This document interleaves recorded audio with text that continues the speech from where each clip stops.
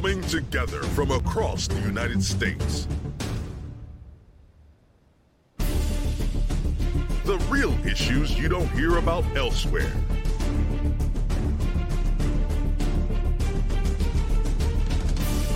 Focusing on what matters to you and your neighbors.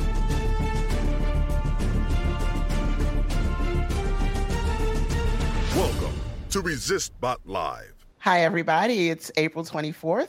I'm your host, Melanie Dion. That's Aria's Tale, and this is ResistBot Live. Welcome. This week, we're talking about reworking the poor tax. We're talking about how cities are attacking the problem of being unhoused in their cities and treating unhoused people as though they are the sole problem. We're here today at 1, like we are every Sunday, 1 p.m. Eastern on YouTube. If you want to catch up with us every week, you can subscribe. Just go to rs.bot/video. If you're listening from a podcast, you can join us on Twitter or anywhere using the hashtag LiveBotters. And you can subscribe to our podcast at rs.bot/pod.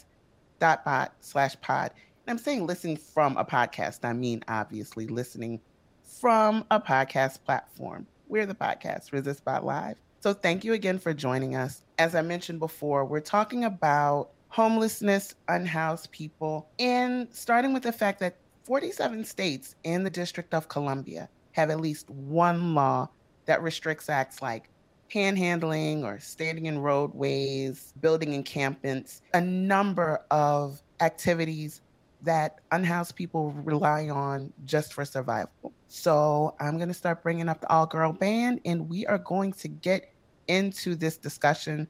First, I'm going to bring up Athena Foulé. Hi, Athena. Hi, Mel. Hi, everybody. How's it going? Going great. How are you? Ready to get into it today? Good. Happy to be back this week and learn a little bit more about how different states are treating the unhoused and what we can do about it. Welcome back. Welcome back. Thank you so much. And we also have blogger extraordinaire, Susan Stutz. Hello, ladies. Hey, Susan. Happy Sunday. Happy Sunday. I look short compared to y'all. It's all about a camera tilt.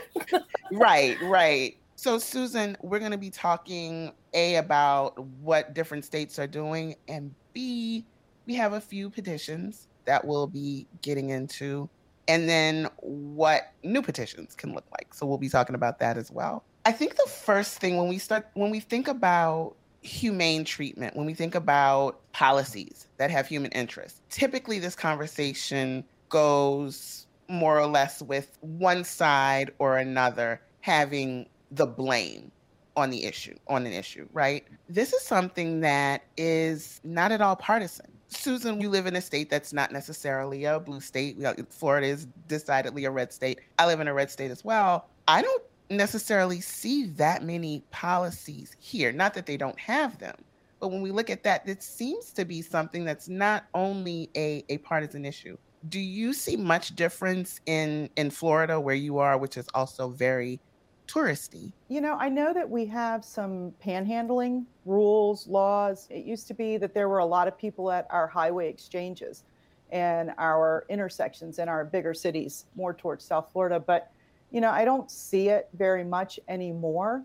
And I know that you get into the bigger cities and there's definitely more unhoused people. It's a bigger concern in the bigger cities. I don't see it a lot where I'm at presently, although it absolutely does exist, but it doesn't, at least the places that I go, the things that I see, I don't see a lot of it. And I don't see encampments and things like that I know that we have in bigger cities and bigger states. And I think I think one of the issues that I've been reading up on is when we start dealing with those bigger cities, those places tend to A, skew a little more liberal, and B, people consider those opportunities to be greater when they are unhoused. I am sorry. Aria is back here going ham. She is not loving anything. She wants to be in show business today.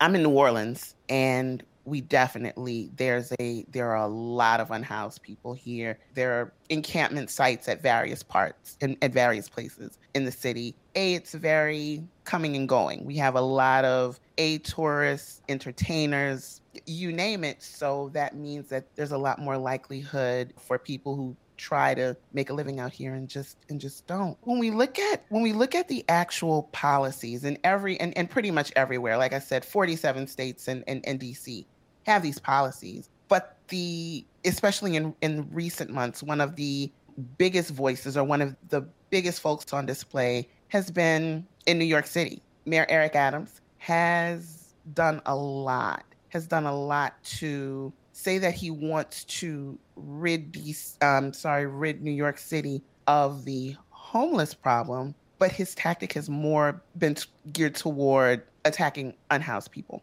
We've seen in the news the encampments being torn down, the sweeps in the subway, things like that. I would like Athena to kind of get your thoughts a bit on what that looks like for you in DC, how government has been addressing homelessness and unhoused people in DC, and where you think some of those cracks are in the process. Sure. So I think DC is unique for a lot of reasons. One, it's not a state. Two, its funding is usually very closely tied. Anything the city wants to spend their money on needs congressional approval for it. But I have to say, and the populations that are unhoused in Washington, D.C. are vast. I think, given the size of what the city actually is versus the number of people who are unhoused at the moment, is pretty large. However, I do have some good news in that there's a Homeward DC plan that the mayor's office does that comes at this issue from a variety of options. One is eviction moratorium and not allowing that, supporting a number of shelters around the city. Now, again, when you're talking about homelessness, it's more than just, there's an easy black and white way of looking at it and saying these people are just do not have housing for whatever reasons, economic, health, or whatever issues they might be having. But DC looks at it from several angles, which has allowed it to actually I have some statistics that were just shared to me this week, actually, that the homelessness in DC has dropped by 13.7% across the city. There is something called an annual point-in-time survey that a lot of people working in this field do a census, basically, of those experiencing homelessness across their regions. And DC had as far as single adult homelessness is concerned, not families or anything like that, there's been a 22% decrease in single adults. So how is this happening? A lot of it is, again, there's never really one quick answer. I know that there was that story in Utah where they just built homes for the people experiencing homelessness, and that drastically cut that and were able to support and uplift them out of that. So that's definitely one way, resources allocated that way. But so DC is looking at it from a little bit more of a holistic viewpoint. We're trying to make sure that their experiences in reentry are positive. They get collaborative assistance to these agencies that are working with people experiencing chronic homelessness. Chronic homelessness is 6 months onwards, basically. But what I think also makes DC unique is this idea that Veterans Affairs is here in Washington, D.C. Not to say that Veterans Affairs isn't around the U.S., but I feel so many of the stories of our friends experiencing homelessness are, I've come here to claim what's due to me. I have come here seeking assistance, or I have come to the D.C. area to seek out what was owed to me given my time in the service, or what I feel was due. So in my experience in street greetings is and I'm also happen to be in the Foggy Bottom area.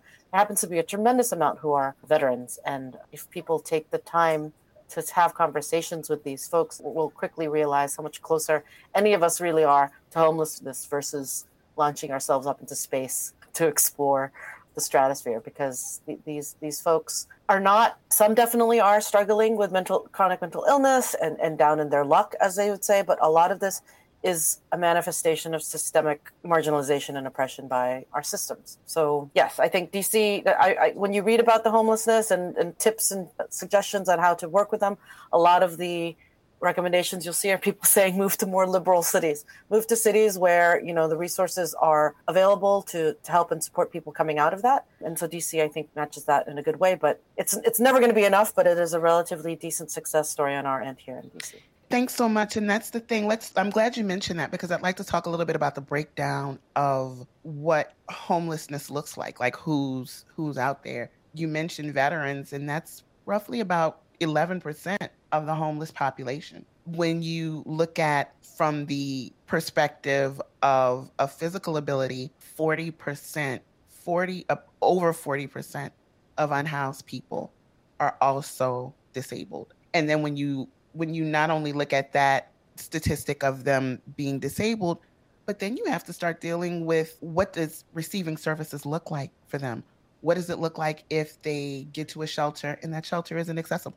I talked to our friend Valissa Thompson because I'm always loving her input, and she has done some work on a report with the Century Foundation. But one of the things that she said to me, or one of the things that she actually said, was that disabled Black and Latinx renters were especially likely to be housing insecure. And that's roughly at 52 and 50% respectively. And she went on to say that the significant unemployment and underemployment rates of disabled people in comparison to their non-disabled counterparts, especially those of color, as well as a host of other factors, contribute to houselessness of disabled people, and it goes ignored and unnoticed in these discussions. One of the reasons it's so easy to push past this problem is because we're pushing past the people who in other ways get ignored anyway. When we're dealing with people of color, when we're dealing with people who have mental illness, when we're queer youth, 20 to 40% of queer youth are homeless. And if you just look at New York City, the average age for gay and lesbian youth, 14.4 years old. The average age for trans youth, 13.5 years old. So when you go back to encampments being destroyed, when you go back to people being rousted on the subway, when you go back to people being rounded up, some of these people are children who need other services, who need educational services, who need family services, and instead they are being forced into, more times than not, more difficult situations. I mean, everything is connected, right? When you look at unhoused youth, then you have to look at sex trafficking. It's just one thing after another, and we're not dealing with the issue. And when we're talking about liberal areas and liberal cities, it's absolutely the place where we're more likely to find aid and programs. But one of the things that I've been reading, the New York Times had a very interesting video about the role that blue states and blue cities play in the wealth gap, in the housing crisis. So when we start talking about being housing insecure, when we start talking about homelessness, as much as we want to, point fingers, Tennessee just made this bill that's basically a poor tax, where for panhandling and encampments, a $50 fine, and you have to do community service. I mean, it's free labor. You're exploiting unhoused people for free labor, and there's no other way to look at that. But when we start talking about who's really enforcing these policies, even when there are Democrats who are basically controlling policy in these states, there are still issues where California is a huge example of these quality of life policies that absolutely criminalize homelessness. There's no other way about it. These are the places that have what they call hostile construction, where there are spikes on the ground so that people can't sit there. There are gaps and awnings so that you can't be sheltered from the rain or the elements. We just had Earth Day. Unhoused people are the first people to be impacted by climate change. When we look at how there's noted increase in heat stroke, and none of these things, these aren't the things that are being addressed. There are so many issues and solutions that are being leapfrogged over in favor of fines, service, throwing things away. I wanted to talk a bit about who's doing the work, though, because you mentioned some about DC, Athena.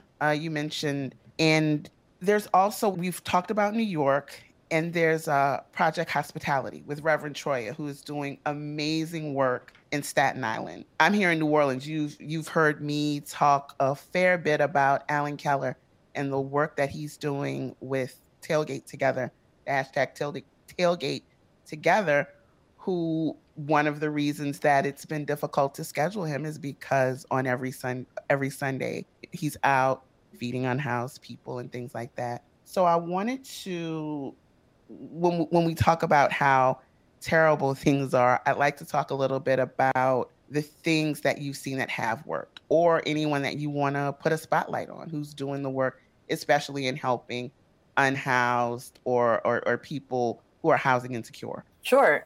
In DC, Again, we're pretty fortunate. There's a lot of infrastructure for this. I know some crews who go out on Friday nights, and the tent cities into DC and the city specifically are getting more and more organized. So they have welcome tables now. People are giving them food throughout the week. So I think we've come to a point in DC where we're seeing that it's not just a matter of feeding and charity, right? If we want to be serious about getting folks off the streets, ending chronic homelessness, providing the safeguards and buttressing support nets that they need to be able to climb out of it and stay out of it, a lot more needs to be done. And those are sort of the questions that I think your average person would be more than happy to bring a sandwich to somebody on a corner, but to have a real meaningful conversation about what it means to create legislation that makes us a more livable city for every economic bracket. Things like that need to happen. So organizations that I would absolutely like to do shout outs and supports to: Miriam's Kitchen here in Washington, D.C.,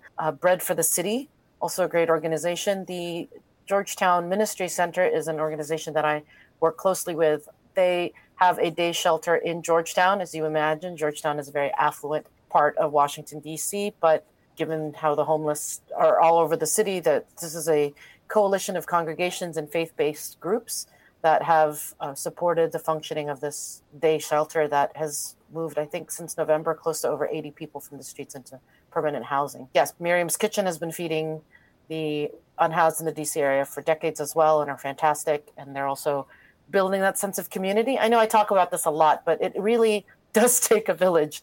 And having community and support systems in place, not only one, help through that process of going from unhoused to being housed, but also getting people access to continued support throughout their transitions, and just providing that community and safe space support and confidence to maintain the economic security that they need to stay housed. So those are just quickly three. And one more, in New York City, sure, and here in Washington, D.C., there's this group called the Community of Sant'Egidio that do provide, in New York, large-scale meals out of Penn Station. But in Washington, D.C., it's based out of Foggy Bottom, and it's more of a sort of a friendship conversation. We build relationships and friendships with the unhoused to see what they need. Because, again, we'll show up with pasta, and that's great, but oftentimes they'll say we'll have eaten already, or we can't keep that overnight because it's going to get hot and rats are going to get to it. But again, fostering that conversation, knowing when their birthdays are. When was the last time people have greeted these people happy birthday? Or just, again, establishing that dignity that should be afforded to all people, I think is absolutely lacking in this larger conversation, I feel, of what cities can do. What cities can do is get rid of hostile architecture. That's ridiculous. You're right, Mel. This idea of public spaces no longer being public. I mean, public spaces, by the nature of being public, should be a place for everybody. And yet, by putting armrests, having a bench, but putting an armrest there is basically saying no one's allowed to lay down here, or having those spikes so that it also discourages people from loitering or sitting. Yes, there's a lot of terrible here, but I would probably say, of course, house and feed them is the very first priority of what you need to do, but there is a larger conversation that needs to happen about acknowledging the inherent dignity and humanness of these friends. Absolutely. When we talk about the war on homelessness, it's absolutely what we're looking at right now as it's being conducted, a war on unhoused people. And that's just not acceptable. One of the key things that Eric Adams brought up, he brought up how, well, this is undignified. I've seen this and this is undignified. Okay, but these are still people. How much dignity do we afford poor people? Because, I mean, it's starting with homelessness, but then it extends when you think, I'm a New Orleans resident. After Katrina, they tore out a lot of the housing developments. The word was, well, this wasn't supposed to be permanent housing. This is not supposed to be permanent. But how much money do you have to have before you get to feel a sense of home? Like, what entitles you to a sense of belonging and home in just your own space? So it's always going to be, there's always going to be a caveat when it comes down to having a sense of ownership, empowerment, dignity. There's always a dollar figure on it. That's just the prevailing wisdom right now. When we look at, again, I have to go back because we think so much in terms of red, blue, but this is a purple problem because it happens everywhere. Like, we have to, if we're going to bring people in the room, Yes, absolutely bring Texas in, bring Florida into the conversation. But if we're talking about the wealth gap, if we're talking about homelessness, we got to say hello to California. We have to say hello to Illinois. We have to say hello to Washington State. I believe it was Washington State that had the opportunity. There was a housing issue. And when it came down to actually getting my brain, because I can't remember if it's Washington or California right now, but they were making changes or attempting to make zoning changes so that single family and an area zoned for single family homes could be for large density populations. And a bunch of nice, rich liberals said no because they don't want it near their homes. When we look at even education, which is a key factor into pulling people out of poverty, the amount of money that your school gets is determined by how much the houses are in your district. It's rigged, and then the rig is rigged. So there has to be, it has to be more than just us looking at what party is doing what, and it has to get down to what we are doing as people. What are we doing to our neighbors? The unhoused people are still our neighbors. They're still parts of our community. I grew up, I had to go across town to school, and there were 5 men that I knew. There are 5 men that if you put a picture of them up, you know that you were on Canal Street in 1992, because those men were part of our community. And we have to look at them like that. And that means calling on more, not only of ourselves, but also of our representatives. And that takes us to some petitions. Susan, do you mind reading off some of the petitions that we have? I feel like me and Athena have been going at it. So we would like to hear your lovely voice and talk to some petitions. It's 100% okay, because obviously you both are very educated. I appreciate the education for myself a lot. So we have 2 petitions that we're focusing on. And one of them, the title to it is "Shelter is a Human Right." We shouldn't have to say that. We shouldn't have to say that I have a right to have a roof over my head. It should just be a given. And so, again, that's the title of the petition. The call sign is P as in Peter, N as in Nancy, P as in Peter, S as in Susan, X, and then Q as in quiet. And so what we're doing is looking at the author of this, individual by the name of Kyle, pointing out that every eviction, and the opening line, I love it, every eviction is a richer person using the government to force a poorer person into homelessness in order to make a greater profit. And I find so much truth in just that one sentence. If you send that call sign to 50409, you can sign on to that petition and you can send it to your governor and your state legislature. The second one that we have is entitled Fund Homelessness Prevention. And again, this speaks to this lack of community services that would go such a long way to resolving or at least mitigating some of the challenges that the unhoused face and that led them to being unhoused in the first place. So that call sign is P as in Peter, J as in Jelly, L as in Larry, O, G as in good, F as in family. And again, type that into 50409 and you can send that to, again, your governor and your legislatures. If neither one of these petitions strikes a chord with you or says what it is that's in your heart to say, by all means, send mayor, send state, send governor to 50409. You can write your own letter, which you can then turn into a petition that you can then invite friends and families to sign on to. So those are the 2 petitions we're highlighting for today. Thanks so much. And absolutely, because those petitions are great, but we don't currently have anything that talks about things like hostile architecture. We don't have anything really addressing these more recent policies or the growing poor tax. I mean, I don't see any other term that we could use for this, because you're literally criminalizing poor people for surviving. There's no, and watching it being defended. Well, it's only a $50 fine. I was just going to say, one of the things that I find so difficult is this issue, like so many others, we place the blame on the individual who has the challenge to begin with. We place the blame on the unhoused. I had not thought about the word homeless and the negative connotation that goes along with it, the vitriol that goes along with that one word. And I had not thought about that until you, Mel, educated me on the word unhoused. And then the more I read about it, the more I saw, if these same people who are advocating for these policies and these poor taxes use their powers for good, so to speak, look at the money you spend on the architecture. Look at the money you spend on putting into place these laws, when what we need is that money to be in services for our communities. And services in our local communities help mitigate so many of the challenges that lead to homelessness in the first place. The mental health issues that go untreated, and if they're diagnosed, they're untreated, or they're just not diagnosed at all. We don't have any mental health facilities really that people can show up to. I mean, you've got them speckled here and there, but if we turned that attention to what we can do to help, as opposed to placing the blame on them and expecting them, the old bootstrap theory, which frankly is crap, if you ask me. But, if you would just grab your bootstraps and pull yourself up, then all of your problems would be solved. Well, it just doesn't work that way.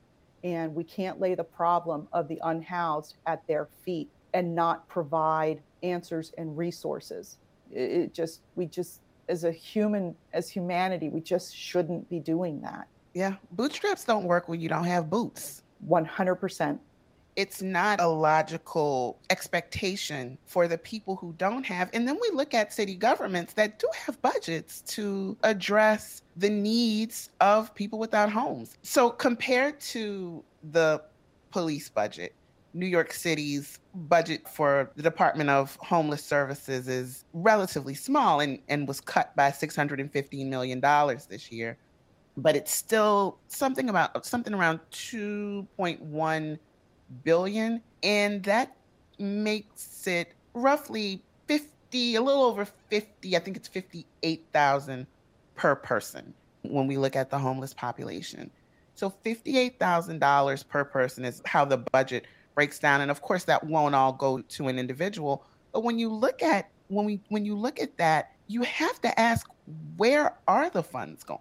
If there's absolutely money available for the 65,000 homeless residents, we'll just stick with New York, the 65,000 homeless residents of New York, where is it going? What is being done? Is it being used wisely? And we have to look at that. We can look at that in varying points of city government in any city in the country, but we have to look at, if the budget is being cut, there still logically should be enough money to support these residents. What's being done? What is the end game, since it's clearly not to actually help unhoused people? And there are cities who are beginning to get it right. I think, Athena, you had some information on that, on one city who has been answering the call to help unhoused people.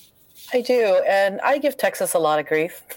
But I have to say that Houston, however, has some successes to share. Within the last decade, they've actually cut their unhoused populations down by over 50%, which is truly amazing. They are very organized about it. The Coalition for Homelessness has been around since the 1980s, and they've approximately 30,000 people across Harris, Fort Bend, and Montgomery counties have accessed some of the services that they provide, from clothing or food assistance. Some lessons to be learned from that. There was an op-ed in the LA Times, because everybody likes to tell Californians what to do, especially when they're doing things well. But what can Houston teach Los Angeles about solving homelessness, or some other cities that are experiencing this? So around the same time that Houston really got motivated in addressing their unhoused populations, this was also happening in San Diego, and they both took different approaches to things. And what I think has lent Houston more success, and the article that I'm quoting from the LA Times basically breaks it down. First, it's basically their scale of effort. Their focus has been almost laser focused on providing affordable permanent housing units. Much more, of course, including health and social services to that, but it really is the development of permanent housings to facilitate that transition. Second, they're very well organized. They also have a sense of pragmatism. I think even in our own conversations today, we've been talking about dignity and like their worth and the compassion piece to that, which is absolutely critical and important. But Houston, not that they haven't done that, but they have been really making a key strategy about defining homelessness as something that needs to be rare, brief, and non-recurring. So they decommissioned 8 homeless encampments in the last year with pathways to permanent housing. So about 80 to 90% of homeless people have taken them up on that offer in Houston. But so yes, while I tend to lean on we need to talk to them to hear what their needs are. In the case of what Houston's doing, they have a clear sense of the data driving their reasons for doing things, and it really leaves a lot of that compassion, rightfully so, to nonprofits, churches to be in charge of shelters and sort of temporary housing. The city is focusing all of its efforts and resources specifically on the providing of more permanent and affordable housing. Just lastly, in comparison to why they feel that this article at least is saying that Los Angeles is missing the mark on this, is because that nobody is in charge, and LA is it's a massive urban sprawl, as is Houston. But again, this idea that the laser focus with which the coalition in Houston has been able to dedicate a decade's worth of energy and focus on it is something that they're hoping to inspire Los Angeles to do as well. And there are just some places, I think, that feel as though they have a certain amount of humanitarian credit. So there are things that they can just take their time on. People having homes should not be one of them, especially when we look at how many vacant homes there are. The housing crisis is beyond anything I think any of us have seen before, especially when we look at the fact that a lot of these homes are not owned by people. Like, a lot of homes now are owned by corporations. Not always corporations in this country. There's a very large company in Canada that owns just an obscene amount of homes here. It all boils down, it will always boil down to profits over people. Whenever we dig into any of these issues, we're always going to be looking at how people have gotten the shaft because of a dollar amount. And I don't think there's any nice way to put that. So one of the things, I just want to reiterate that while we do have open letters, there is so much green space that we have to cover when it comes down to unhoused people. And this is where we call out to all of you. Hostile architecture. Thank you. Hostile architecture. What's being done with poor taxes and criminalizing homelessness. The bill in Tennessee, that was the most recent, that came out this week. The bill in Tennessee, it's HB 0978 and SB 1610. These are definitive things that you can take aim at. Let your representatives know what you think about policies like this and what you want done to combat this problem in your own backyard, because it is something that affects all of us. This is not a somebody else problem. It's a societal problem. And with that means, Athena brought it out before, it takes a village, and it absolutely takes a village. Find your village. Do not underestimate the importance of finding your people and asking the right questions. I remember moving up north. I'm from New Orleans, so everything is north for me. But I remember moving up north in 2005, right when these kind of hostile architecture moves were taking shape, and just sitting down at a bench and realizing there were things on two sides of me and thinking, well, this is dumb in a tourist city. And then I realized, no, it's not dumb. It's what my mama would call having ugly ways, because you don't want somebody to lay out on a bench. So examining what those things mean and what can be done, and finding a group of people who can effect change. We have ResistBot. We have a Telegram group where we want organizers to find each other. That's one of the main purposes of it. So by all means, join us and find each other. If you need help getting an open letter started, this is why we're here. This is why we do what we do. We love talking to you every week, of course, but this is not the only thing that we do. So by all means, if there are things that we can do to help to get your voice out there, to amplify, please reach out to us. Support at resist.bot. It's really that easy. And that's kind of where we are. I want to give you guys a chance to shout out and take us out of here. Susan, where can we find you? What are you looking at outside of this cluster? What other things are you looking at this week?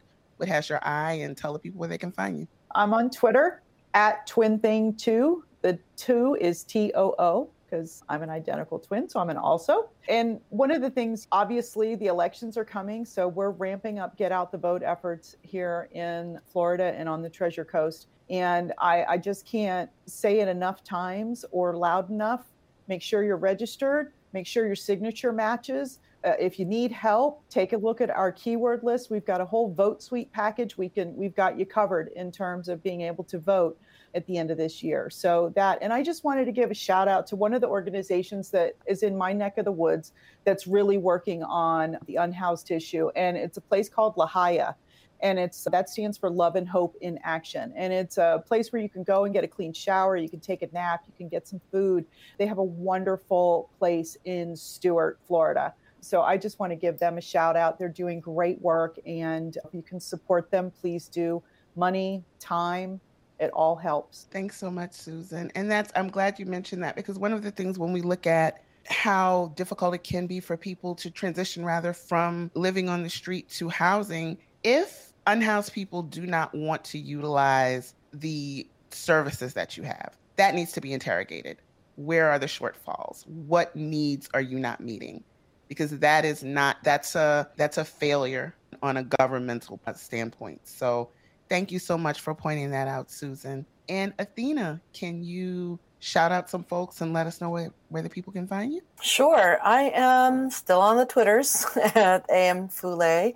As for things I have my eye on, Susan mentioned it, elections are coming up. Orrin Hatch passed away from Utah. Not that that's a flippable seat or anything like that, but I think it's important for us to start getting our eyes on what's on key states as well as offices that are going to be essential in the coming election. I am also working with some folks over here in DC that we've hosted on the show before, Jennifer Amuzzi and Sanctuary DMV. We're getting truckloads of asylum seekers from Texas here in Washington, so it's been an interesting time to actually demonstrate what solidarity with migrants could really look like. So I would encourage all of you to also plug into the networks of folks working with migrants and refugees to see what can be done, whether that's buying some T-shirts for some kids coming into your cities, picking up some toiletries, or just adding to their Venmo or PayPal supplies. Now's a good time. We're ending the Easter octave for the Christian world, and the Orthodox worlds are celebrating Easter today, but everybody could use some love and assistance this spring. So seek out those places and do what you can. Thanks. Thanks so much, Athena. And thank you for joining us this week. If you want to know more about whether it's this topic or just how you can volunteer with ResistBot, you can go to resist.bot. If you'd like to donate, what we do every week, contacting your representatives, letters to the editor, all the great stuff, all of that, we're powered by people. Yes, we're a bot, but we're actually powered by people. And so we need your help. We need you. So if you'd like to volunteer, also if you'd like to donate, you can go to rs.bot/donate. Monthly donors get all kinds of neat stuff. So we would love to have you, and you can join our community in helping us make the world just a little bit better. We have monthly donors, and so I want to give a shout out to each of you. And that's Mary from Ponte Vedra Beach, Florida. And the focus is Defeat DeSantis. You know how I feel about the random acts of DeSantis. So thank you so much, Mary. You can follow us here every week, rs.bot/video. We're here every Sunday at 1 p.m. on our YouTube channel. You can also follow us on Twitter at ResistBot Live and our main account at ResistBot. Our podcast will be up every Monday. You can subscribe to that, rs.bot/pod. And again, you can join the conversation by using the hashtag LiveBotters. So again, I'm Melanie Dion. This has been ResistBot Live. And I thank you for joining us, and see you next week. ResistBot Live originally airs as a live stream every Sunday at 1 p.m. Eastern on Twitch, YouTube, Twitter, and Facebook, and is brought to you by the same folks behind the chatbot. If you haven't used ResistBot before, it's simple. iPhone users, go to resist.bot on the web and tap the iMessage button. non-iPhone users, open your text messaging app and compose a new text message. For the phone number, type 50409. In the message field, type resist or any of the keywords you heard on the show. You can also direct message ResistBot on Twitter or the Telegram app. For a printable keyword guide and more resources, visit our website at resist.bot.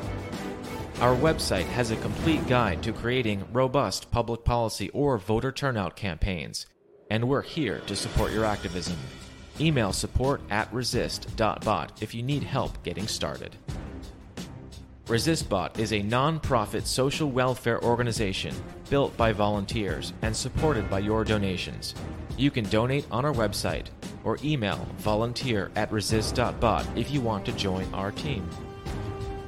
ResistBot Live is moderated by Melanie Dion. Our regular panel includes Athena Foulay, Christine Liu, Susan Stutz, and Dr. Joseph Kuhil. Thank you for listening.